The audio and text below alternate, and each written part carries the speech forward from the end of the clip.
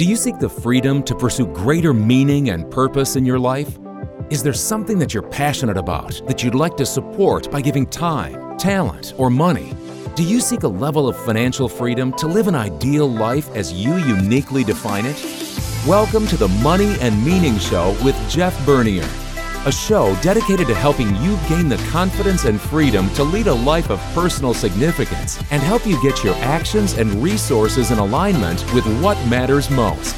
Hello, friends, and welcome to the Money and Meaning Show with Jeff Bernier. My name is Mike Bernard. I am your host. I'm also a certified financial planner, just like Jeff. This show is all about helping you discover what matters most and then helping you get your actions and resources in alignment with those goals. We combine excellence in wealth management with the pursuit of meaning and purpose in your life. Jeff Bernier is the founder. He's the president and chief investment officer of Tandem Growth Financial Advisors, a wealth management firm in Alpharetta, Georgia, a suburb right outside of Atlanta. Jeff, what's on our plate today? You know, Mike, I do have a topic I'd love to discuss, but before we start, I would love to model for the audience, and I'd like for us to go big. Like a really big breakfast? Is that what you're talking about? No. I want us to go big. I want us to go B-I-G. I want us to go, begin in gratitude. Awesome. Great. That's a great habit. So what are you grateful for right now, Jeff? Well, I mean, right now I'm just so grateful that you guys are joining me in this journey, and I just want to acknowledge how thankful I am that the KFG team here and you in particular, Mike, are assisting me in these podcasts. So, what about you? What are you grateful for right now? Well, it's kind of you to say, but so we had our third child earlier this year. Wow. And so grateful for that blessing. But then I would also add, every now and then I'm grateful for a full night's sleep or eating a warm meal. Yeah. But all in all, very grateful for that blessing, that joy in our life. Yeah. Thanks, Mike. I have found, we talked a little bit about process, but in the last podcast, but I have found that, gratitude really does set the stage for growth as we acknowledge, how truly fortunate we are. And I heard a term years ago that, the things that we appreciate. And I think that's so true. Well, it's a great habit. And so I'm glad. I completely agree. Glad we're starting to show this way. What's on your mind for this month's show? Yeah, this actually came from a friend and an investment consultant that I work with who sent me something recently that reminded me about our path to an evidence-based approach to investment management. And it reminds me of how our investment philosophy has evolved and how true wisdom doesn't have to be complicated. I love quotes. Mm-hmm. We used to have one on our website from a jazz musician named Charles Mingus. And his quote that we posted said, "Making the simple complicated is commonplace. Making the complicated simple, awesomely simple, that's creativity." I love that. And it reminds me of another quote by a great pastor, Andy Stanley, down in the Georgia, Atlanta area. Yep. And he said, "Educators take the simple and make it complex. Communicators take the complex and make it simple," which great. Has always stuck with me. So today, you want to talk about simplifying the investment process? Well, not exactly. I mean, an elegant, sophisticated investment process that looks simple and is easy to understand is a happy byproduct of what I'd like to discuss. But what I'd like to discuss is this path that many investors take that leads them ultimately to an evidence-based approach. Okay, great. So what did the consultant share that made you think of this as today's topic? Yeah, he sent me an illustration that I had learned about years ago. And the consultant's a very academic research guy, so he actually sent the real research. And it's called the Dunning-Kruger effect. And it's really similar, and he talked about how similar it is to this path that we often take that moves us to an evidence-based approach to investing. Okay, so what's the Dunning-Kruger effect? As I mentioned, it's something I learned years ago, just didn't know the term for it. And it's really a cognitive bias where people with low ability often have this illusion that they are actually superior, and they mistakenly assess their ability to be greater than it is, their cognitive ability to be greater than it is. And then on the other hand, it illustrates how people of really high ability incorrectly assume that everyone has this ability or everyone should be able to see this. So it's people that, again, that have low understanding or low cognitive ability and have this illusion that they understand or that they're superior in some way. And there are people that actually have really high ability that really don't have a lot of understanding for people that don't get it. That's very interesting. In a way. So anyway, it was taught to me many, many years ago. And I actually, when I learned it, to me, it was about the path to competence. Yeah. Okay, so by competence, you mean the unique ability stuff that we talked about in a previous podcast? Yeah, not exactly. Okay. So we talked about competence when we talked about unique ability a few shows ago, and we were using competence then as sort of a minimum standard. And in this Dunning-Kruger effect, they use competence as actually mastery, right? So expertise and mastery. So what is competence, mastery? What does it look like? Yeah, well, I'll explain it the way I learned it many years ago, at least this path to competence that I learned many years ago. And then we can talk a little bit about how it relates to this path to an evidence-based investment approach. So first of all, we can start out an activity and we can be unconscious incompetent. So there's a lot of word complication here. So I'll try to be careful and alliterate this well. So we start out as unconscious incompetent. And so this means we don't know what we're doing, but we don't know, right? We don't know what we're doing, but we have no awareness that we don't know what we're doing. We're ignorant of the fact that we don't know what we're doing. And then we move to the next stage, which is a conscious incompetence. So kind of like I feel with my infant. Yeah, probably. I'm very aware that I really have no idea what I'm doing. Exactly. So a conscious incompetent still doesn't know what they're doing, but at least they know that they don't know what they're doing, right? So they acknowledge that I don't have skill in this area. And then the third phase that you might move to is what you might call a conscious competent. So you go from conscious incompetent to a conscious competent. So at the conscious competent stage, you've developed the skill or the competence, but it doesn't come naturally. You really have to consciously think about it. You have to. It's sort of front of mind, consciously thinking about it. And then finally, hopefully, we reach mastery, or what you might call unconscious competence. So at this stage, we know what we're doing, and it just comes naturally to us. And so in this Dunning-Kruger effect, once we reach that stage, we oftentimes can't understand why everybody else is not at that place. So you go from an unconscious incompetent to a conscious incompetent to a conscious competent, and then ultimately an unconscious competent. So it just comes naturally to you. So real quick, an example of the unconscious competent is I saw a study where they were monitoring the brain activity of new drivers. And when you learn how to drive, the brain activity, when it's not unconscious yet, it's just there. It takes a lot of brain power to know which pedal to push and so on. Yeah. But then about past 25, they monitor the brain activity, and it's next to nothing. Yeah. And because it's moved, just like you said, to this unconscious competent state. Correct. Yeah. You don't even think about it. Yeah. It comes naturally to you. So what about another example? Yeah, I do remember I was talking about this with a friend of mine. We were actually at the 2011 PGA Championship in Atlanta. And we were talking about some business stuff, and I used this analogy as we were watching, the best players in the world play golf who are clearly unconsciously competent. So they do think consciously about strategy and club selection and things like that before the shot. But when they address the ball and their routine begins, it's totally unconscious. It's muscle memory. Exactly. It's muscle memory, and it's all the stuff that they've trained. So in the previous stage of conscious competent, you may know what to do, but you're constantly thinking about the mechanics and my stance and my posture and my grip, and am I taking the club back on the right plane? That is you know what to do, but you have to think about it. And again, these golfers, at the highest level, once they set up for the shot, it's unconscious incompetent or unconscious mastery. They don't even think about it. I can't resist. So where on the spectrum is your game today? Well, I'm probably the conscious incompetent.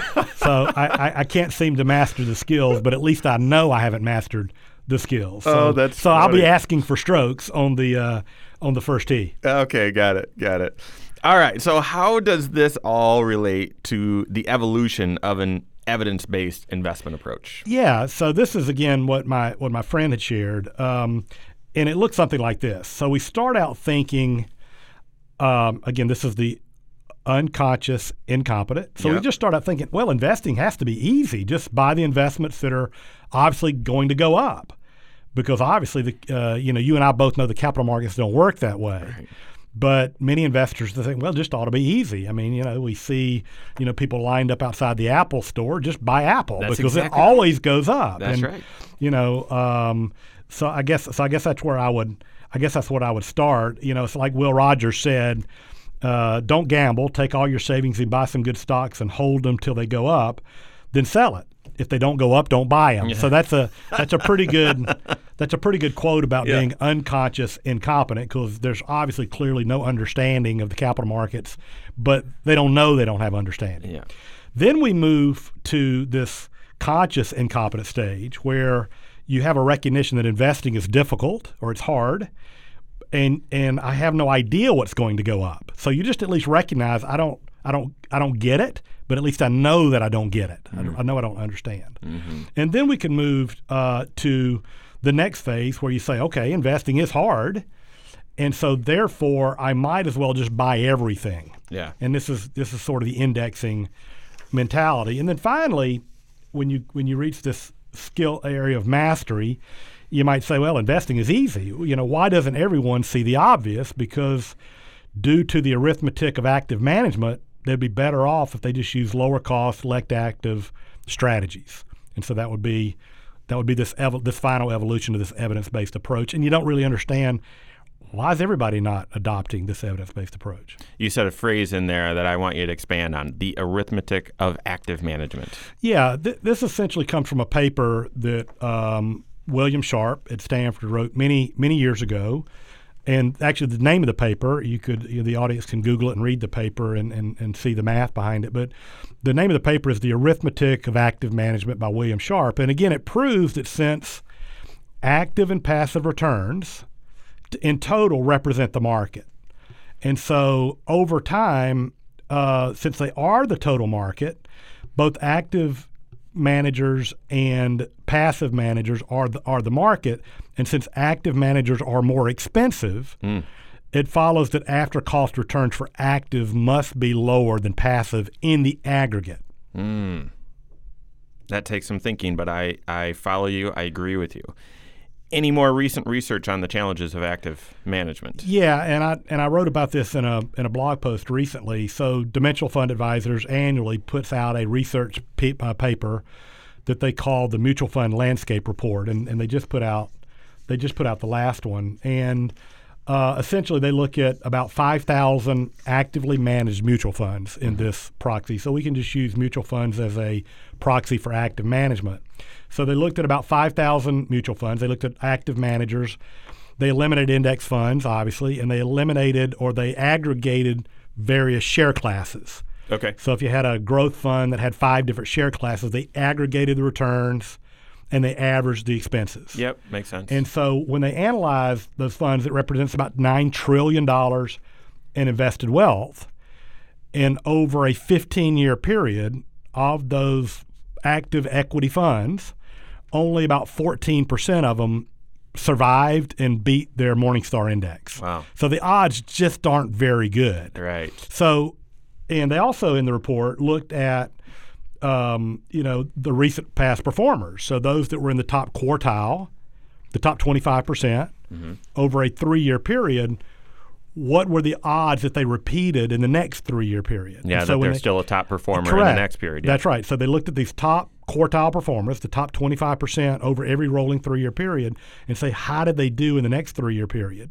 And almost 75% fell out of the top quartile. Wow. And that's how most people pick funds, obviously, in their 401k. They'll look at what did well last year and, well, let's buy some of that.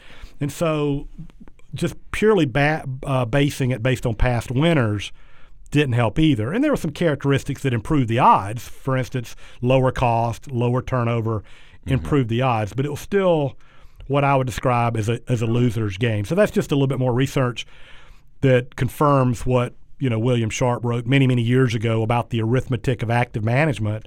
That it's just difficult. So if 13 or 14% of the active guys are beating their benchmark, it's really difficult to find those outperforming managers in advance. Well, and it also underscores that unconscious, incompetent state earlier where someone can just step up to the plate and say, this is easy. I'll just pick an investment that's going to go up, right? Correct. It's the pros even just statistically aren't really getting it right. Well, so. and that's part of the problem, meaning there are so many, quote, smart pros that getting an edge is very difficult. Right.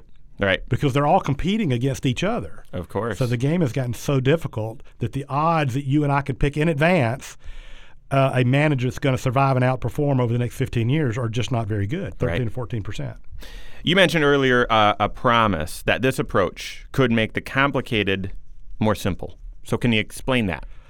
Yeah. I'm reminded in the early years in the business, we used to get quarterly these huge notebooks from either Value Line or a group called CDA Weisenberger, which was a precursor to Morningstar, and ultimately Morningstar. So we would get these big, giant books quarterly. So we had to wait 3 months to get research on what happened on these funds. And we would dig through these research reports and try to figure out how we could get an edge and how can we find the outperforming manager. Later, we started getting CD-ROMs delivered. I was just going to say quarterly, that. Yeah, right. and then ultimately monthly.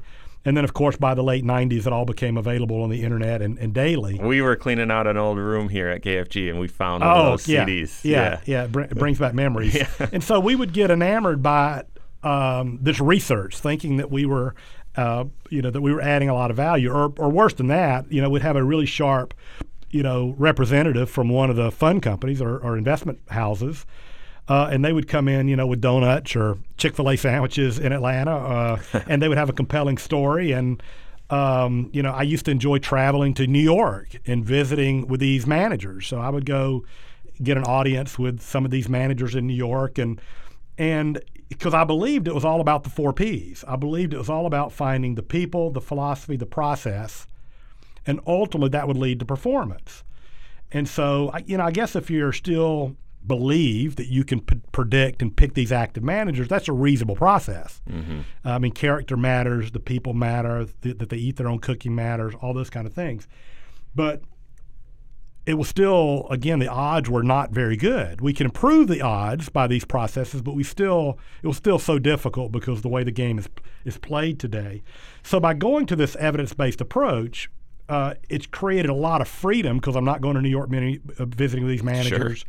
I don't have to dig into as much research on, thousands of mutual funds and wholesalers or investment representatives that want to come visit with me. And so what I learned, is that you've got to have a lot of data to determine if that active manager, if the results are skill or luck. And statistically, you need about 50 years worth of data to have some certainty that the outperformance is because of skill. So the long answer is it's freed up a lot more time to focus on the more important elements like portfolio construction, tax planning, coaching clients, behavioral coaching, things that add a lot more value than picking the best manager. So the reason that it has simplified the process and has created margin to do higher value things is we're not doing as many of those manager visits and around these active managers. That makes a lot of sense. Yep. That's a wise approach. What are the main characteristics of evidence-based investing? Yeah, I mean, evidence-based investing is a term that a lot of people are using today, and I guess like a lot of things in finance, it can have different meanings, but the way we use it, it essentially means that you're building portfolios based on solid academic research as opposed to hunches, intuition, or a good story, which is how many people invest. And if you're going to use a research-based approach, the research should really have 4 main characteristics in our view. The research should be independent and unbiased. It should use robust data analysis, so you've got to have a lot of data. The results must be repeatable and reproducible. And then finally, the research needs to be published and peer-reviewed, so there is some active debate about it. Yeah, right? It's credible. Is this really a factor, or is it just data mining? And so it has to be published and out in the academic space so that people can debate it and dig into it. So those are the 4 characteristics I think you have to have if you're going to rely on the research. You said that the term evidence-based investing is more commonplace in the financial world, but why have more people not moved to an evidence-based approach? Well, I mean, there are financial incentives in our industry not to move there. For one thing. I saw a quote from Upton Sinclair, and his quote was, "It's difficult to get a man to understand something when his salary depends on his not understanding it." I know John Bogle has a similar quote. So there's an agency problem. There's something that in academic world or in in investing that you might call the agency problem, and it's when you have a conflict of interest in a relationship when one person is supposed to act in someone else's best interest. And the agency problem arises when there is an incentive for the agent to act in a way that's not good for the client or good for the principal, because the incentives are aligned in such a way so that the agent is incented not to act in their best interest. So that's part of the problem. Right. I can see that. At a high level, can you tell us how the construction of your evidence-based portfolio is different than maybe some of your previous strategies? Yeah, I'll just do this very simply. Our listeners can check out more of this on our website. But essentially, what we have done is we have about over 60% of the equities are in what we describe as these core strategies. Okay. And these core strategies are low-cost, tax-efficient, index-like strategies that tilt the portfolio to certain factors that the evidence has suggested over time delivers higher expected returns, like value, small cap, and more profitable stocks. So 60% or more of the portfolio are in these core, tax-efficient, low-cost strategies. And then we build around them with where we're targeting some of these other factors, like the momentum factor, or we want to have a bigger tilt to the small. I'm targeting the value factor, or we might use a what I call an alternative style premium strategy, or even multiple asset classes like REITs. So the idea is we've got this low-cost core, and then we build around the core with these other factor-based approaches that we want to have additional exposure to. So core satellite approach to something like that. Intelligent. Okay, got it. Correct. So where can I've just learned that sometimes this is hard to really communicate well over the radio waves. So where can listeners get a little more information about the evidence-based approach and your philosophy? Yeah, so I think the easiest way is just on our website. We have 4 very short videos. I think they total 16 minutes, so 4 minutes each roughly, at our webpage, tandemgrowth.com, and then just go to the /investment philosophy, and there are these 4 short videos that walk through this evidence-based approach a lot more elegantly than I probably did today. Don't sell yourself short there. Any final comments before we wrap up today, Jeff?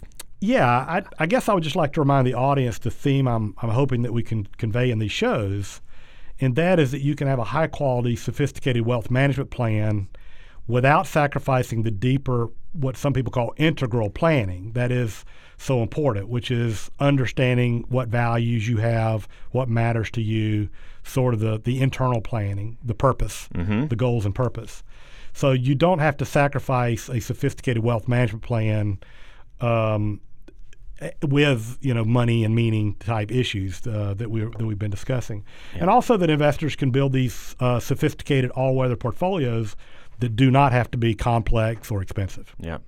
So hitting right there at the intersection of money and meaning, which is what the podcast is all about. So there you have it. Another episode of the Money and Meaning Show with Jeff Bernier is in the books. I hope you found this information, this discussion helpful. Don't forget, you can check out previous episodes or read Jeff's blog or see the philosophy and check out Jeff's website, all right there at tandemgrowth.com for the previous episodes and the blog, do /perspectives. Thanks, folks. Take care. Thank you for listening to the Money and Meaning Show with Jeff Bernier, a show dedicated to help you gain the confidence and freedom to lead a life of personal significance and help you get your actions and resources in alignment with what matters most. We would love to hear from you.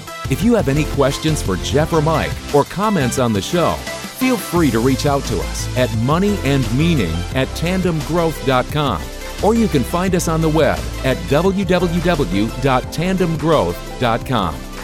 Jeff Bernier is the President and Chief Investment Officer at Tandem Growth Financial Advisors, LLC, an SEC-registered investment advisor.